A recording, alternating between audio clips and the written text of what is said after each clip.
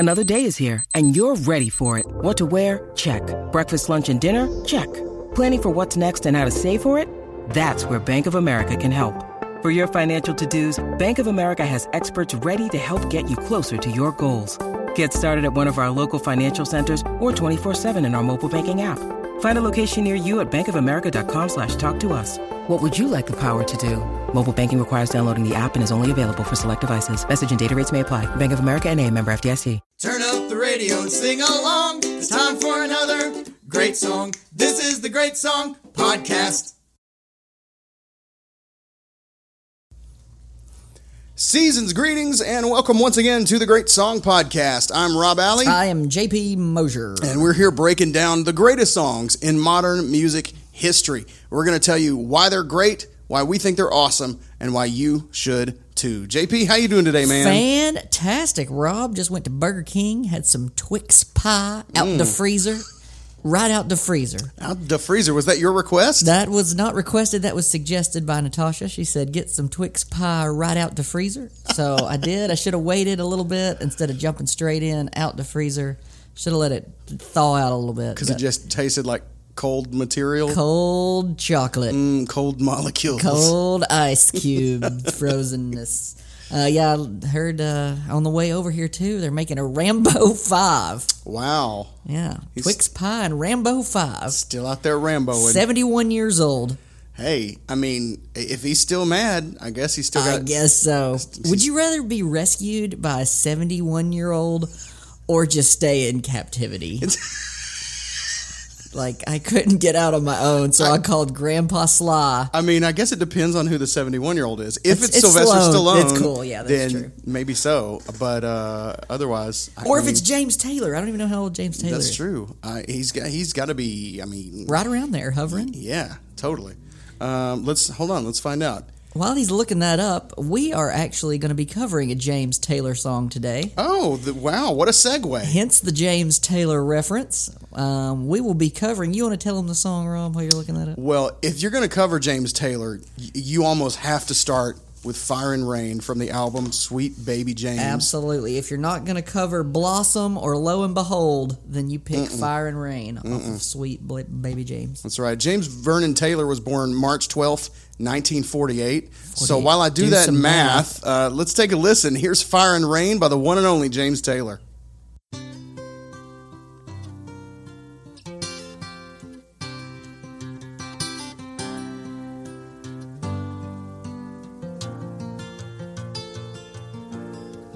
Just yesterday morning, they let me know you were gone. Suzanne, the plans they made put an end to you. I walked out this morning and I wrote down this song. I just can't remember who to send it to. I've seen fire and I've seen rain. I've seen sunny days that I thought would never end. I've seen lonely times when I could not find a friend. But I always thought that I'd see you again. I always thought. I mean, why would you not? For all the years. I always thought I'd see you again. And I did. You're here. Here we are. Hey, how you doing? Hey, we're back again. Oh my God, I'm back again. Michael Sylvester Gardenzio Stallone. Michael Sylvester Gardenzio Stallone is 71. 71. And James Vernon Taylor is 70. James Taylor just seems older than Stallone. He really does. It? Yes. If you're going to say one of these guys is my grandfather, it's James Taylor. Definitely. Yeah. He seemed like... Stallone is finally to the point where he kind of seems old. Sure. But James Taylor has seemed old for a long time. A long time. Yeah, he came out the womb old. I mean, I guess on this cover, he doesn't look so old. But he doesn't look super young. Yeah. He was like 21. This is in 1969. Yeah. December of 69. So he's literally 21. He's 21, but he looks, I mean, he could be 35. He could easily be 35 on that album cover. James, we love you, buddy. You're great. We kind of just got an old just face. Look old. I don't really know. Okay, so James Vernon Taylor Born March 12th, 1948, a 5-time Grammy Award winner, which I should have looked up all the Grammys that he has won, and I did not. Ordinarily would have done that. Inducted into the Rock and Roll Hall of Fame in 2000. He is one of the best-selling music artists of all time, having sold more than 100 million records. That's a lot. Worldwide. Insane. Today we're talking about his breakthrough hit from the 1970 album, Sweet Baby James. We're talking about Fire and Rain. This is his first, this song was a number 3 single. His first number 1 came the following year with his recording of You've Got a Friend, which was a cover. I didn't know that. Did you know that? That's Carole King's song. King's. Mm-hmm. I guess I just didn't know. Didn't realize You Got a Friend was a cover. I thought it was his.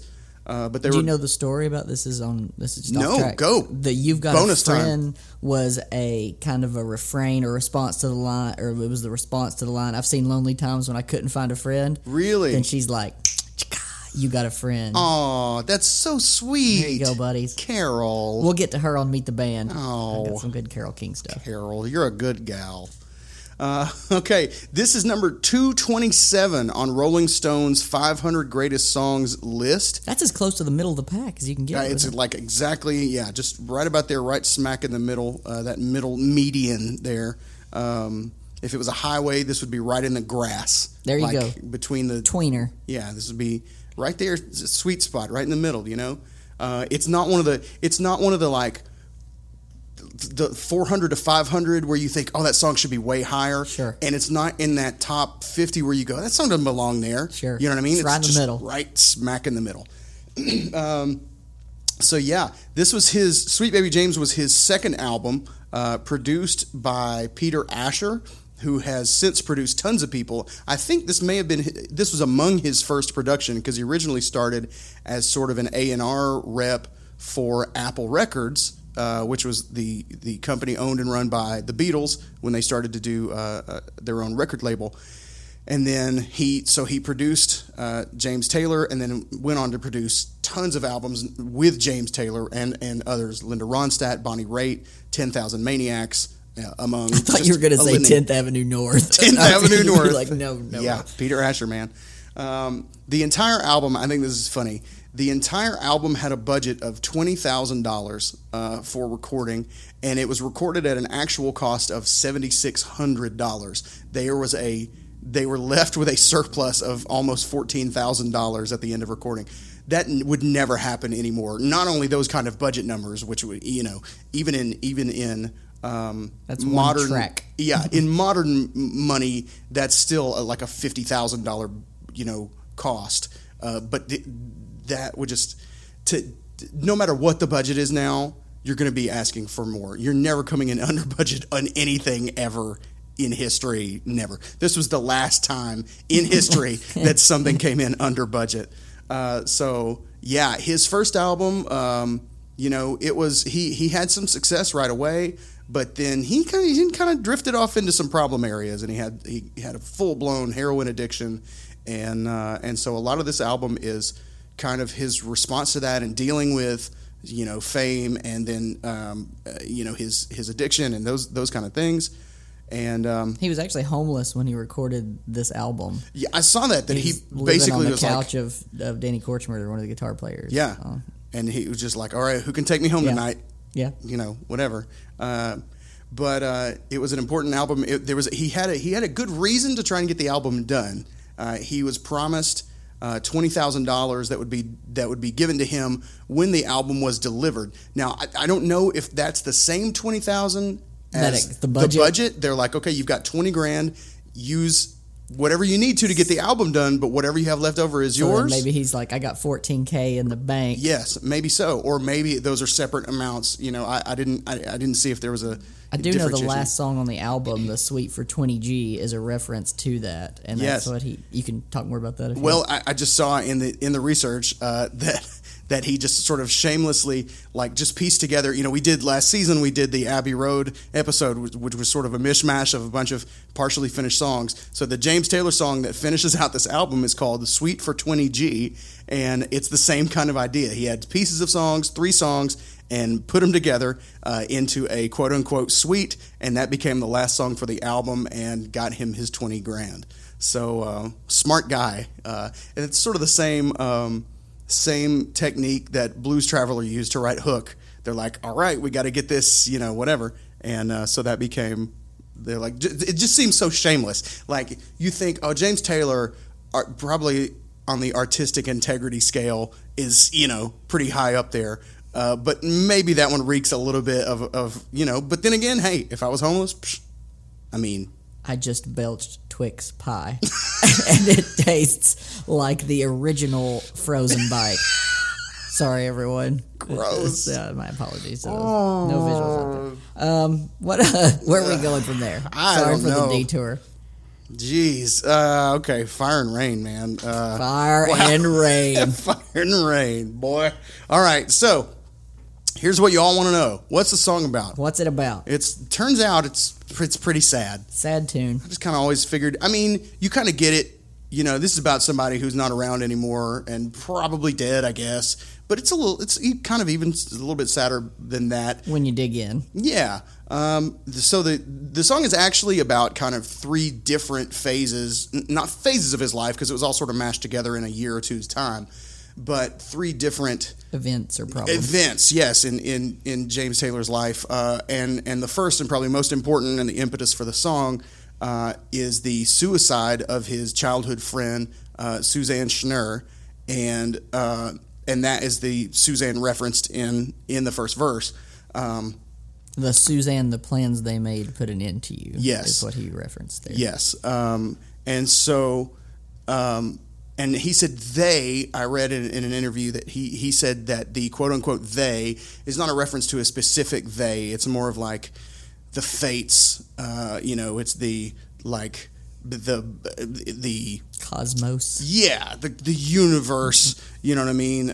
Kind of did you wrong, and he was always afraid that like her parents would hear the song and think that it was about them. Oh man, like that he was throwing shade at them. But he said that's not the case. But that's just the way the line kind of needed to come out. So. So yeah, she was troubled and ended her life, and so he wrote this song partly in response to that. Part of it is also about his movement to London to audition for Apple Records. He found himself kind of alone in London, and the second line about "Look down on me, Jesus, you got to help me make a stand." It's not really about Jesus either, but it's kind of he said it's kind of a prayer of like having to like pull himself together to do this audition, and he had gotten dropped by his label after his first album because I guess it didn't perform as well as they wanted it to, but he said the second verse is about my arrival in England with a monkey on my back, and there Jesus is an expression of my desperation in trying to get through the time when my body was aching and the time was at hand when I had to just do it. And then he said the third verse refers to his recuperation. He went into a treatment facility, that kind of thing, after his drug heroin addiction, and so that's about his time in recovery in a place called Austin Riggs, which lasted about 5 months. So all those things kind of taken together for this one very sad but very iconic song. And it's weird because the song doesn't really come off sad to me. No, it's it's just a folk song. It just seems like a campfire song. Yeah, right. It kind of makes you feel good. It gives you kind of a warm, it's not kumbaya, but it's just it's comfortable. Yeah, I don't know why. It's pretty obviously a downer of a song. Like I always thought I'd see you again. Maybe it's because it's heard so much and played so much. It just kind of becomes like familiarity. Yeah, maybe it is just comfortable. Mm-hmm. Yeah, maybe when I heard this song when I was 3, I thought, "Oh man, that's really sad." But that's true though. Maybe it is. Maybe it's just something that you grew up hearing, over and over and over, and still being played today. So maybe so. I don't know.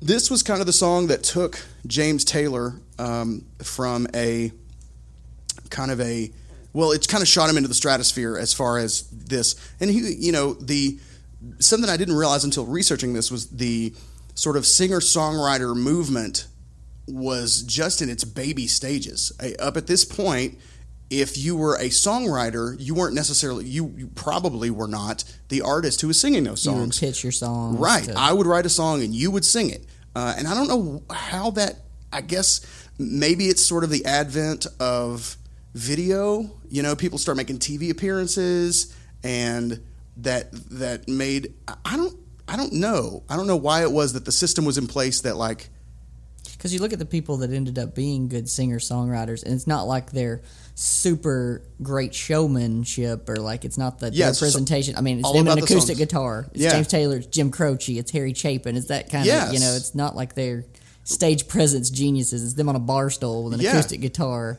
Yeah, so I wonder why it took so long for that to become a thing. You know what I'm saying? Like, I guess, I don't know, maybe there was just a feeling that, you know, you got to really put on a show and grab people, but I don't know why. I mean, I feel like, what did Sinatra do to a degree that James Taylor doesn't do? Yeah, walk around and snap and smile. I mean, yeah, you know. So I don't know, but I thought that was interesting. But his first label deal. Do I have this wrong? This says his first label deal was with Apple Records. Was this his second one? Yes, I'm so sorry. Okay. His first album was with Apple, and he left. They dropped him. Yeah. Do you know any other artists on Apple other than Beatles referenced ones? I don't. That's what I was thinking. I was like, that's pretty cool that he's on, you know, there. But then I was like, who all is on Apple? Yeah. So basically everything other than Wings and Yoko and that kind of stuff, and the Big Four. Yeah. I looked up the only two that I knew on there were Billy Preston and Badfinger. Really? That was the only ones that I even knew. Interesting. Like, who they were. And Badfinger's only hit, I guess, really was a Lennon-McCartney, if you want it, here it is, come and get it. And Billy Preston played with the Beatles. Played with them. In the so studio. It's still and that kind of a stuff. tie-in. Yeah. But, interesting. Yeah. So James Taylor was going to be the guy, the American breakout star for them, and for whatever reason, the first album they dropped him afterward, and he signed with Warner Brothers, who released Sweet Baby James. And the title track was issued as the first single, but failed to chart. So man, he was probably like, God, what do I got to do? You know what I mean? But he was on the road promoting the album, and when Fire and Rain was released as the second single, it took off. They said the first one, his first album had, first of all, I think it was interesting. I just to put these in correlation, he recorded his first album in London in the same studio where the Beatles were simultaneously recording the White Album. Oh, cool. Those two albums happened at the same time, and he was on Apple Records, and he's recording in the same studio. Wow. Like, so that produced Carolina in My Mind, Something in the Way She Moves, but it sold poorly due to a combination of his heroin addiction, because he had to seek treatment and couldn't promote the album, and Apple's kind of implosion as a label, you know, that was going on due to the Beatles infighting and all that stuff at the same time. And Yoko, it was Yoko's fault. Yoko did all of it. So that led to him being dropped by Apple, and then he, you know, gets picked up with Warner Brothers. So let's talk a little bit about the production. It was the album was produced by Peter Asher, and he was looking for a kind of a stripped down sound to showcase James Taylor's songs. He didn't want to cover up the greatness of the songs with production that sort of outshined. You know, he thought, man, these songs are great. Too much production will get in the way. And so that sound he kind of found on this track. He called in the musicians, who we'll talk about in just a minute, probably right after this. And he had them just come in to rehearse the song in his living room. The drummer was a rock drummer, but Peter Asher asked him to play with brushes during the rehearsal so they wouldn't bother the neighbors. And when he played with brushes instead of sticks, it brought out kind of a new vibe to the song and gave them the sound that he was looking for. That was kind of a more stripped down, more intimate feeling, sound. House concert. Yeah, exactly like a house show.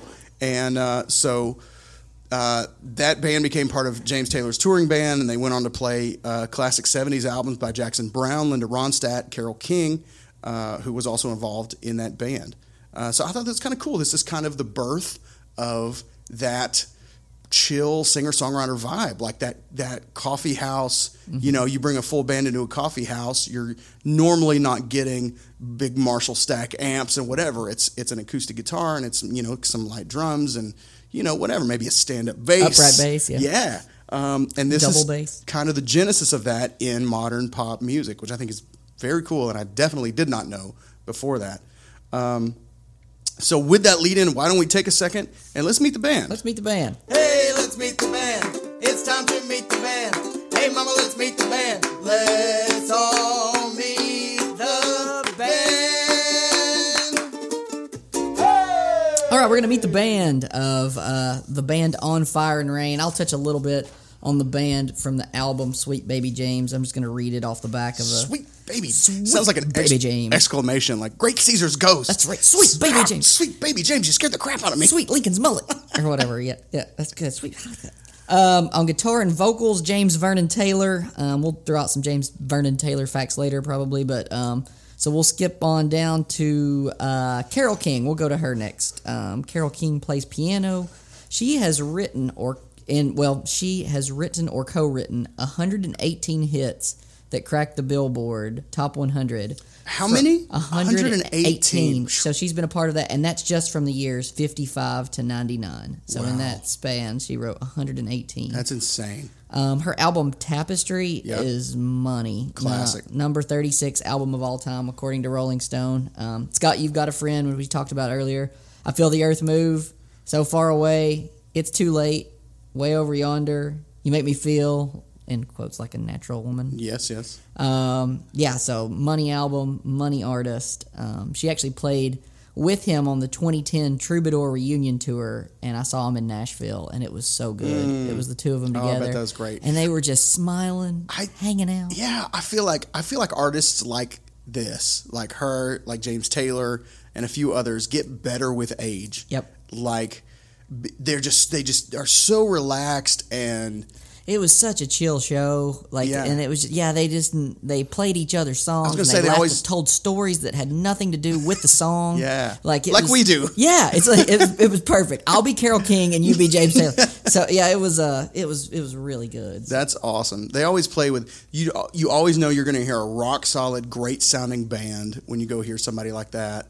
Just tasteful. Mm-hmm. You know what I'm saying? Like, they don't have to try anymore. Yeah. They're not, at that point, they're not trying to impress you or win an audience. They're just like, here's what I've been doing for 50 years. And I felt like they liked playing their hits. Like, they're like, it was all hits all night. Yeah. And it wasn't like, oh, we're going to do 7 songs that you've never heard and tell awesome stories because we like them. Yeah. It's like they liked the stuff that we like. And that made it so much better because everyone was singing with them. Yeah. And an acoustic show when everyone's singing is just better because you can hear it around the venue. And so that was really neat. So Carole King on piano.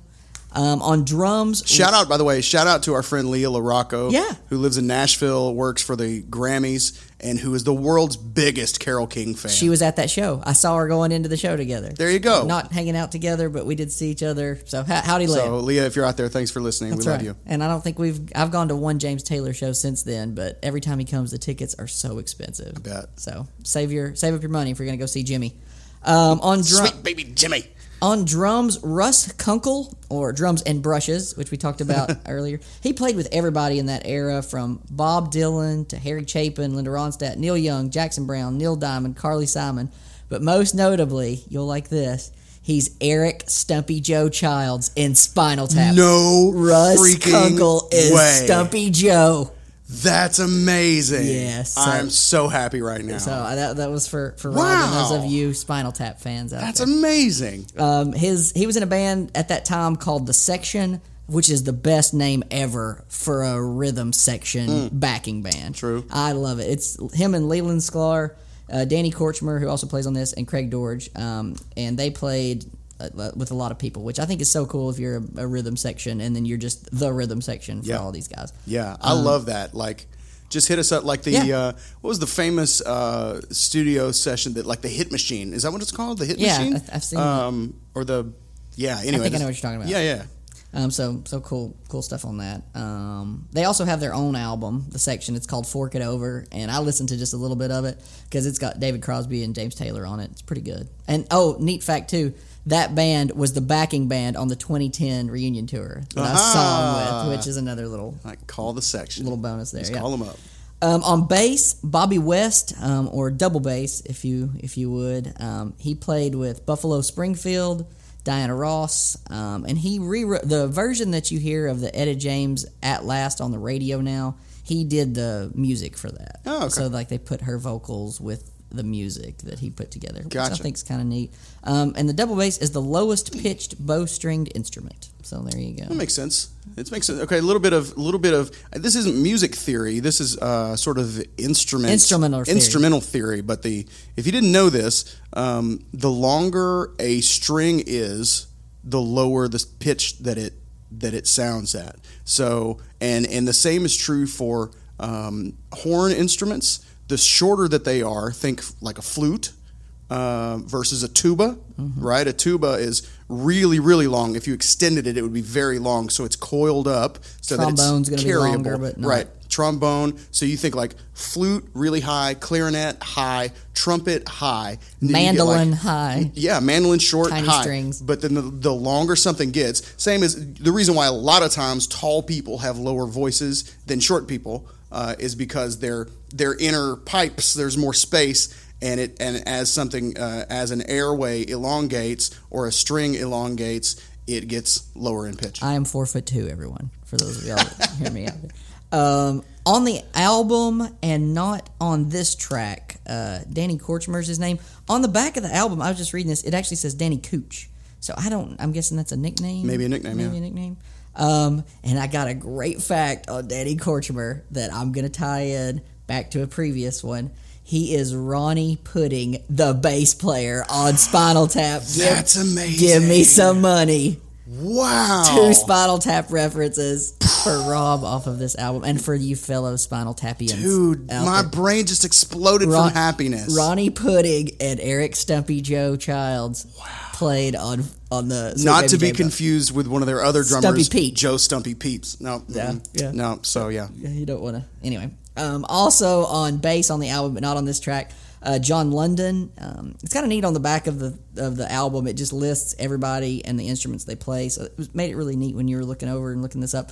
His best friend is Michael Nesmith of the Monkees. Yeah. And so he traveled with the Monkees and played bass so Peter Tork could play keys on some stuff. Cool. So he was not a member of the Monkees, but he just traveled with the band because he was best friends with Michael Nesmith. And if they're like, okay, we want to let him play keys, come on up and play. That's cool. And I like when people do that. I actually got to. I did a show or two with you guys in 10 days after, even though I wasn't part of the band. Yeah. I got to come up and play keys on some stuff. Just come on, man. Yeah, come on. And that was the neatest thing. So I really like old John London for that regard.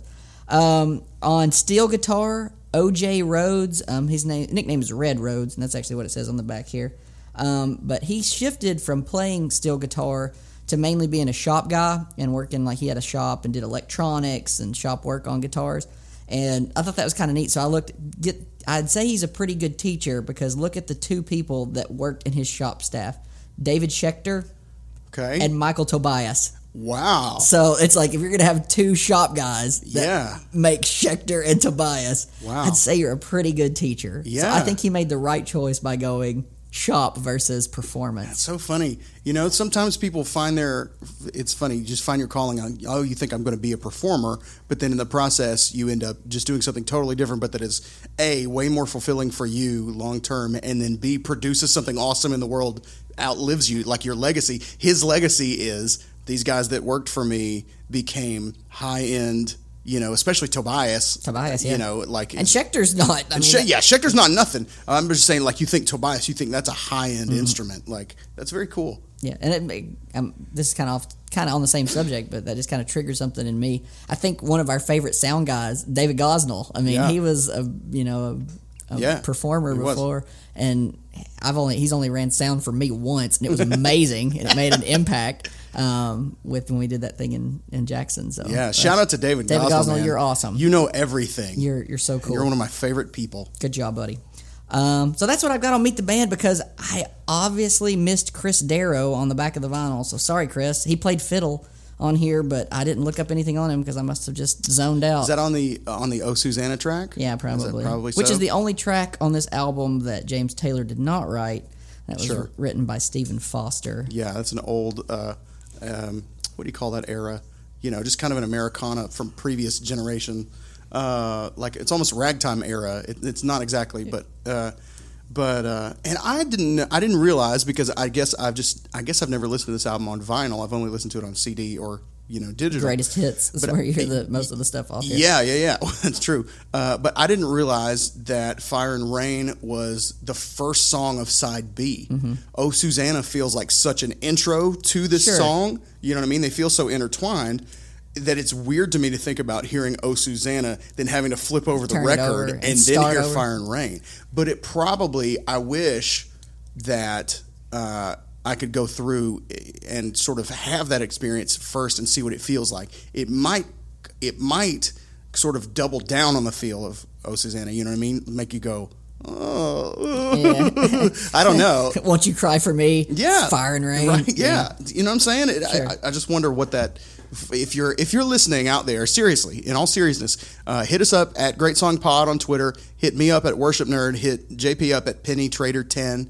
And let us know, like, if your first experience with this song, if you're from that generation or you're just now listening to it and it's on vinyl, if your early memories of this song were it being side one on vinyl, how did that feel to you? Its separation from Oh Susanna that way. Did it make a difference in the way that you experienced this song, or the way that they tied together, or did it make, like, for me, I'm dumb enough that I might not have caught the correlation if I had to flip the record over. If they weren't immediately back to back, I might not have known, like, oh, I get it. You know what I mean? I probably would have disconnected my brain and go, all right, here we go, side B, and it starts off with a completely different. Yeah, who knows? And Oh Susanna following Country Road is like, because that's the other hit. Yeah. It's just like that little pocket of good. If you listen on CD, it's just, most people would skip ahead to maybe track 4 and start with Steamroller. Right. Then you'd go Steamroller, Country Road, Oh Susanna, and Fire and Rain, and be like, okay, I'll listen to the album. Right. But if you're doing it on vinyl, you have to tuck your pause. Yeah. So good call on that, Rob. I like that. So that's Meet the Band. Hey, we met that band. And what a band they were. And oh, what a band they were. All right. Random notes on this.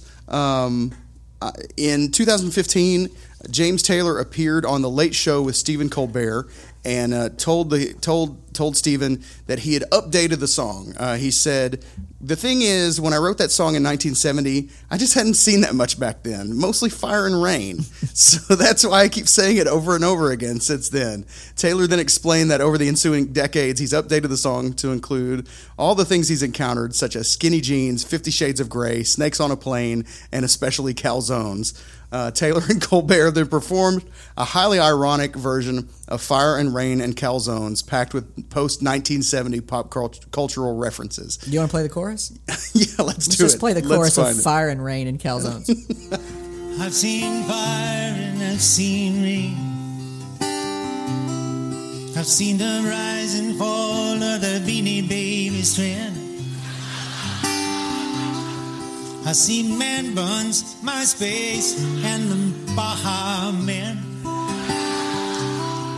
But I never thought I'd see a new Star Wars again. That's great.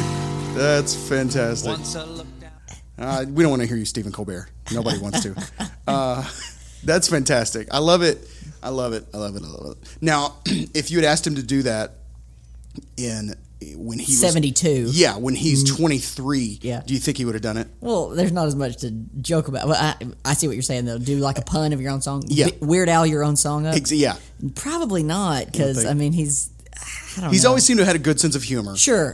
Now, if you'd have said, "I'll give you $14,000 to do it," he would. I think he would have sold out. Absolutely. I think so. Yeah, it seems like he definitely he's desperate for the cash. Would have needed the money at the time. Yes. Yeah, it's always cool to see somebody who can kind of poke fun at themselves and not take themselves too seriously. At this point, I mean, he's 68 here, in this video, so he's like, what have I got to lose? Sure. You know what I mean? He's not trying to impress anybody anymore. He's like, I've looked like I'm 68 for the past 40 years anyway, yeah, so people have been waiting for me to die for like so long. I'm gonna beat you, Stallone. Me and you, Rocky 23. Me and you till the end.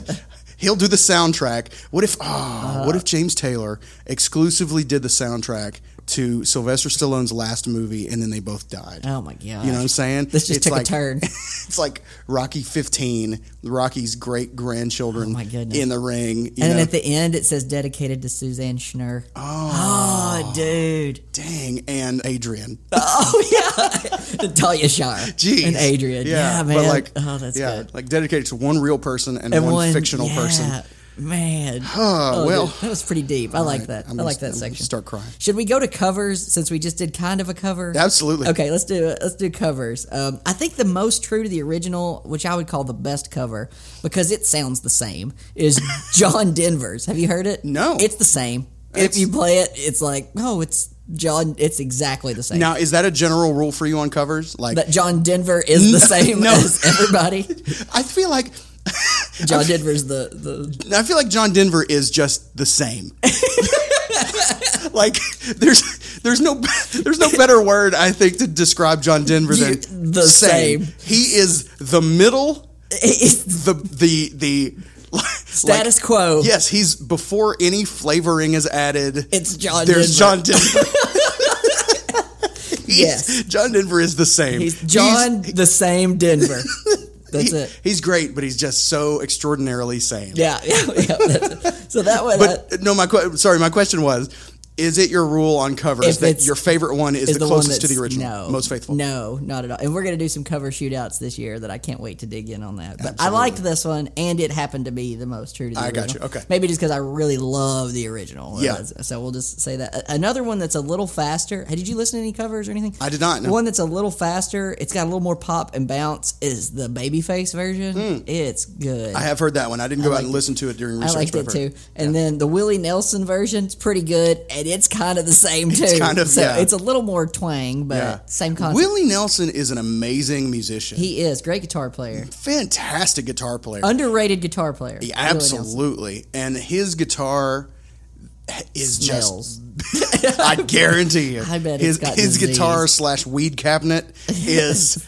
But it's got the wear that he has on his guitar that he's been playing forever. It's amazing. And it's all worn through. It's got literal holes in it from him playing. Like, that's the mark of an instrument that is loved and has character. Sure. And you know that somebody has just bonded with that instrument. Absolutely. Like, oh like my a gosh. pet. Yes, that's like a pet. That's like your pet. Shout out to Sean Perkinson, guitar instructor at the place we went to college, I just remember his guitar, the back of it was just all worn. The GNL? There was no paint. Yeah. Yeah. It was just no paint.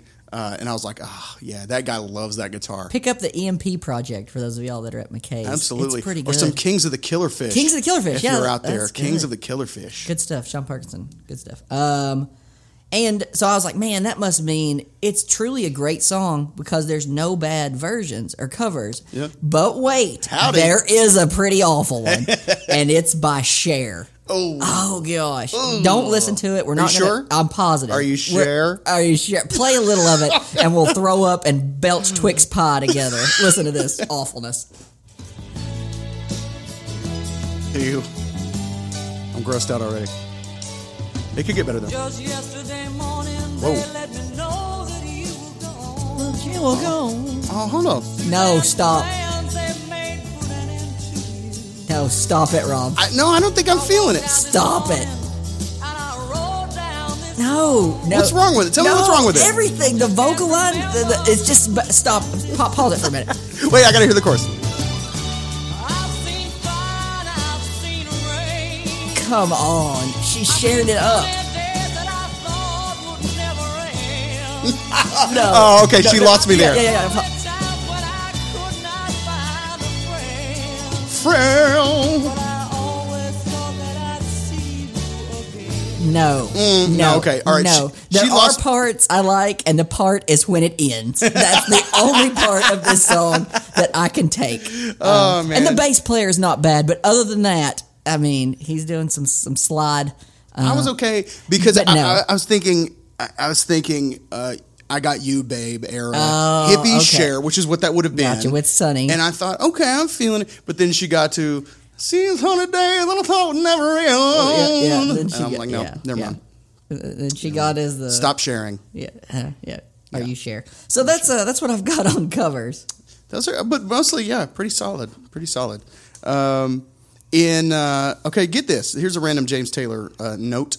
His 1976 Greatest Hits album has sold over 12 million copies. By the way, you've got gold. That's the first, like, there's probably a silver status, maybe Probably a copper $50,000 status out yeah, there somewhere. right. I love the joke from Larry the Cable Guy, who said on one of their comedy tour things, he's like, "You can use that joke on your next record; they'll go aluminum." Man, thanks for coming by, Larry. Oh, the Cable Larry! Guy. That's Hey, a buddy, guest. I didn't think you'd make it. Hey, try Prilosec OTC. That's pretty good, man. Yeah, that's good. I like you stopping by, Larry. New sponsor. Thanks, Prilosec OTC. Ron White was signing wine bottles at in Hendersonville the other day. Of course he was. And there was a ridiculous line. I was trying to get home because of the traffic, and Ron White was backing it up with his. Really? Was Yeah. he in the road? No, there's this liquor store right there on Center Point Road in Hendersonville, and I guess everybody from the Greater South decided they wanted to come buy Ron White's wine because he would sign it for free, and it was a train wreck. Wow. Yeah, so at least he's got a following. That's true. So wait a minute. Where were we? Oh, yes. Okay, so you've got gold records. Oh, yeah. I think there's probably a certified silver, maybe by the imagine. recording industry. That's probably 50,000 copies. 100,000 copies is gold. 1 million copies is platinum. 10 million copies is diamond. And so this record is certified. His greatest hits record, that is certified diamond, having sold over 12 million copies. And get this. This is astonishing to me. Every album that James Taylor released from 1977 to 2007. That's 30 years. Every album that he released over that period sold over 1 million copies. That's amazing. I mean, wow. Yeah. Shocking. I don't know how many albums that was, but it's 30 years. Yeah, that's impressive. How many people have done that ever? You know what I'm saying? That's a whole lot. That Greatest Hits album, if you were to say, JP, what album have you listened to the most in your lifetime? It would probably be that one. Really? Because I love it, and I've listened to it at every stage of life. I Right. listened to it when I was growing up. Yeah. And I remember when I was in the youth group, I took 2 long trips to Mexico, and we kept the movie Remember the Titans on the entire time. Oh, no. It was like 30-something times that it played. My golly, It you're was gonna stuck in remember the those VCR. Titans. It was either that or the movie The Pistol, and somehow the movie The Pistol broke or something. So we watched no. Remember the Titans. All of you from my youth group that are listening can vouch that. And I played this CD on repeat. Just to get away from Just it. to get away from Remember Yeah. the Titans. And so I had this CD and 40 Acres by Caedmon's Call. Those were my 2 albums. And so by default, I listened to this one the most.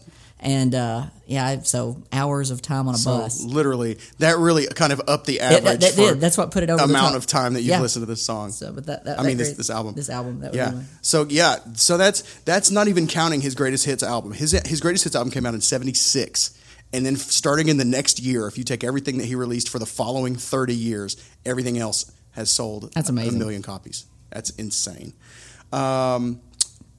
You got anything else? I've just got some kind of I notes got here some and nuggets.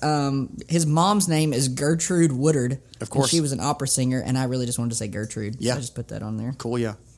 He was married to Carly Simon. Yeah. Mm-hmm. Didn't end well. Did not end well. Was also married and divorced Catherine Walker, but she was the one that helped him get off heroin. Oh. And that helped him write the song Copperline, which is in my top 3 James Taylor songs. Shouts out to Catherine I Walker. love Copperline. You know that? Good that on you. tune? Oh, yeah, sure. That's a good one. So. Garth Brooks named his first child Taylor in James Taylor's honor. Did not know that. Huge James That's Taylor awesome. fan, and there's some great story from Garth Brooks. I think it was like the first time that he sang in front of James Taylor or something. I just remember a clip from like Storytellers where he's talking about being so nervous and he had tears popping on his guitar strings and all this. It's so he's like huge James Taylor mark cool. is Garth Brooks. By the way, for all the OG Great Song Podcast listeners out there, I have an update to the great debate of season 1 from the episode where we talked about friends in low places. Give some backstory, question, and everything. Okay, so a little backstory. We started to debate mid-episode. We did not realize that we saw this song from different angles. And so my perspective was, I thought that the song "Friends in Low Places" was about a guy whose girl left him for another guy, and he, Garth, the narrator, the protagonist, was interrupting them at a fancy dinner, like that they were having dinner at a fancy restaurant, and he went and caused a ruckus there. And JP and many others of you out there thought that it was the setting of the song was a wedding, that she was getting remarried, or well, maybe not remarried, but married to this guy, and that the setting is he went and interrupted a wedding. And so we started to dig into the song, and we asked you guys your opinions, and most of you thought that it was at a wedding, but a few of you were with me that you thought, it was somewhere else. And so we started digging into video archives and all this stuff to see if we could find a clue, and there was no clear-cut answer. But shout out to podcast listener Adam Connor, who is the world's biggest Garth Brooks fan, goes to Nashville regularly to either see Garth live or to hear, do anything connected with Garth. He's a big fan, and he got introduced to me on Facebook through a mutual friend. He attended a very cool event that I wish I could have attended personally in Nashville, where a bunch of writers who had written songs that Garth recorded got together and played those songs at one of the clubs, bars, smaller venues in Nashville, and it's a very kind of intimate thing. And so he ends up there running into and meeting Earl Bud Lee, the Earl of Bud Lee, one of the co-writers of Friends in Low Places. What are the stinking odds of this? And was kind enough to tell me what he found out. And so here is the official answer from Earl Bud Lee regarding Friends in Low Places. He said, his exact reply was, "I bought a bottle of blueberry brandy after we wrote it, and I don't remember." So a little anticlimactic to our question and quest for answers. But nonetheless, huge shouts out to Adam Connor for trying to ascertain that when you had the moment. Like you shot your shot with Earl Bud Lee. We should send you a prize of unspeakable value. Absolutely. Just for that. Stand by and we will get your address and you will receive some prize of unspeakable value. I mean, what a guy. Thanks so much for trying. That's probably the only opportunity that we'll have, because I think the other guy that wrote it, he lives in Mexico or on some island somewhere. He's off the grid at this point, and Earl Bud Lee apparently just doesn't remember and is just kind of wasted all the time. So, okay, we tried. We did our best. We gave the people what they wanted, which was effort. That's right. That's the best that we can do. E for effort. Okay, here, I have one other James Taylor note before we wrap up. I got a couple. Okay. Two things. Go ahead. Hit me with one. I'll tell one thing. I know I keep coming back to this Troubadour tour, and maybe it's just because I really liked it, but that was number 6 concert tour of that era. Like, not just 2010, but like, do you know the 5 that were above it? Think 2010 to like 2013 or 14. Okay, so one of them's got to be U2. U2 is actually number 2. Number 2 on that. Number 1, you're gonna be like, what? And that's probably the round. That was the 360 yeah. 360 tour. Okay, so that was that was number 2. So what would have been bigger than that? And you're gonna be like, there is no way. 2010 to 2013. But it was, and so. That was... I'm going to help you because I don't think you're going to get okay. it. Bon Jovi, the It's My Life tour was number 1. Isn't that bigger than U2? I was like, how in the world? Ew. But apparently... This is highest grossing? This is grossing. Yeah, wow. I looked at it. I was like, there's no way. That is gross. Yeah, so that was that number 1. That song will never will not be on the Great darken Song the doors of this podcast. And neither, even though I like it, Rob doesn't, the Always song, which is the world's worst lyrical my gosh. song. Yes. Is that the Crossroads? This Romeo is bleeding? That's it. Listen. Let's talk. Let's just quote the first verse of that song and just listen to the number of mixed metaphors. This Romeo is bleeding, but you can't see his blood. It's nothing but some feelings that this old dog kicked up. It's been raining since you left me. Now I'm drowning in the flood. See, I've always been a fighter, but without you, I give up. That is the worst garbage I have ever heard in my life. But raise your hand if you just quoted every lyric to it. Gosh, you can't help it. You can't help. It's the only thing they played on school buses for like 3 years. It was one of the first songs I learned on piano, and I was at church, and they were like, "Oh, JP plays piano. Come on up and play for the altar service." And I knew like 2 songs, and it kept going, and the altar. So that ended up being the "Come to Jesus" with. Gosh, I hate that song with a burning hot passion. You could literally ignite a solar system with the star supernova hatred I have for that song. Yeah, it's not bad. Number three, AC/DC. Number 4, the Lady Gaga tour. Is Rolling Stones one of them? They're always no. out there doing it. And number 5 was the Black Eyed Peas. In that time, so that's a surprise. Yeah, those were the top 5 in that era. Wow. So it's 2010. But right in there is James Taylor and Carole King. And number 6, just out there doing it. James Taylor and Carole King. My gosh. Tour. So anyway, I got that, and I got one other fact. I just got James Taylor reached the top of the Billboard 200 chart for the first time in 2015. 2015, he hit the top of the Billboard 200 albums chart with "Before This World."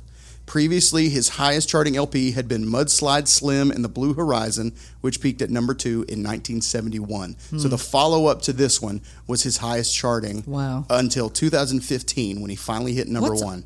Can you pull up what's on Mudslide Slim? Because Yeah. I would try to think what would put that over this one. Yeah, give me a second. Well, it's one of those things where he probably got aided, like... You know when like Adele got huge, you're hot, and then the next album is hotly anticipated, and it comes out, and everybody buys it regardless of what's on it. They've just got to have it. That's good. I like that. That makes a lot of sense. But for the record, the album Mudslide Slim, which is the one with him holding his suspenders on the front. Okay, Mustache Taylor.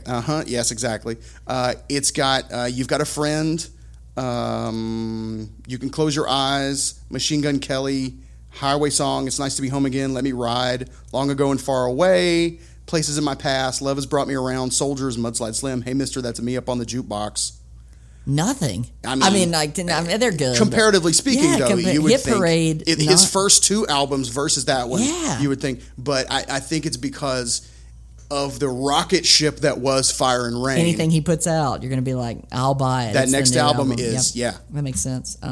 My last note that I had, he grew up in Chapel Hill, North Carolina, and he talks a lot about the outlying hills and tranquil and it's quiet. And when I think of Chapel Hill, I think nothing about that. I think about the Tar Heels. Absolutely. So the North Carolina Tar Heels. Michael Jordan, James Worthy, Rasheed Wallace, Vince Carter, Jerry Stackhouse, all kind of similar players. So I looked up, what do North Carolina Tar Heels fans think the number 1 Tar Heel of all time is? Well, it's got to be Jordan. It's got to be Jordan. What I'm thinking. Wrong. What? Tyler Hansbrough. Really? By a landslide. If you ask true Tar Heel fans who the greatest Tar Heel, because of all he did in college basketball. Okay. He won Player of the Year multiple times. And he had a good career as a Tar Heel, like his. I got you. Whereas Jordan, so it's sort of like people say Tim Tebow is maybe the greatest college player of all time, but you wouldn't say Tim Tebow is one of the greatest players. You would just ask Gator fans, and they might say Tim Tebow. Yep, that's wow. So Tyler Hansbrough, shout out to you. Hey, good job, well done. Good on you, man. You outdid Michael Jordan. You did in his own college. The same guy that beat him out for his high school spot. You beat him out for college. Exactly. So, there you go. Sorry, Bobby Hansen, you did not beat him out in the NBA as the other guy. True. Wow. Okay, well, that's going to wrap it up for this episode of the Great Song Podcast. Thanks for listening wherever you are. Give us some love on social media. Share our episodes. Let other people know. If you're liking the show, the best thing you could do for us is to just let people know that you're listening and that you're enjoying it. Do that subscribe, do that like, do that 5-star review, and it really helps us out there. So thanks so much for listening wherever you are right now. Thanks for spending 45 minutes to an hour of your week with us every week. We took a little hiatus between season 1 and season 2, and so many of you reached out to us and said, when is the next episode coming? When do I get to listen again? Where did you go? My Friday morning is incomplete because I don't have you guys to listen to at work or on my drive or whatever. Or on the toilet. I mean, that's the greatest compliments you can give to us is where'd you go? It's true, so yeah. Thank you so much. Absolutely. You've made us part of your life, part of your routine. That's amazing. So we're back. Yeah, thank you so much. We're so glad to be back with you. And we got some more songs as we continue season 2 of the Great Song Podcast that we cannot wait to bring you. We're excited. We're hyped. We're ready to go. We got the research machine rolling again. We're recording and coming up with new ideas and new ways to bring you interesting stuff. So thanks so much for being with us. And we will see you next time. I'm Rob. I am JP. Go listen to some music.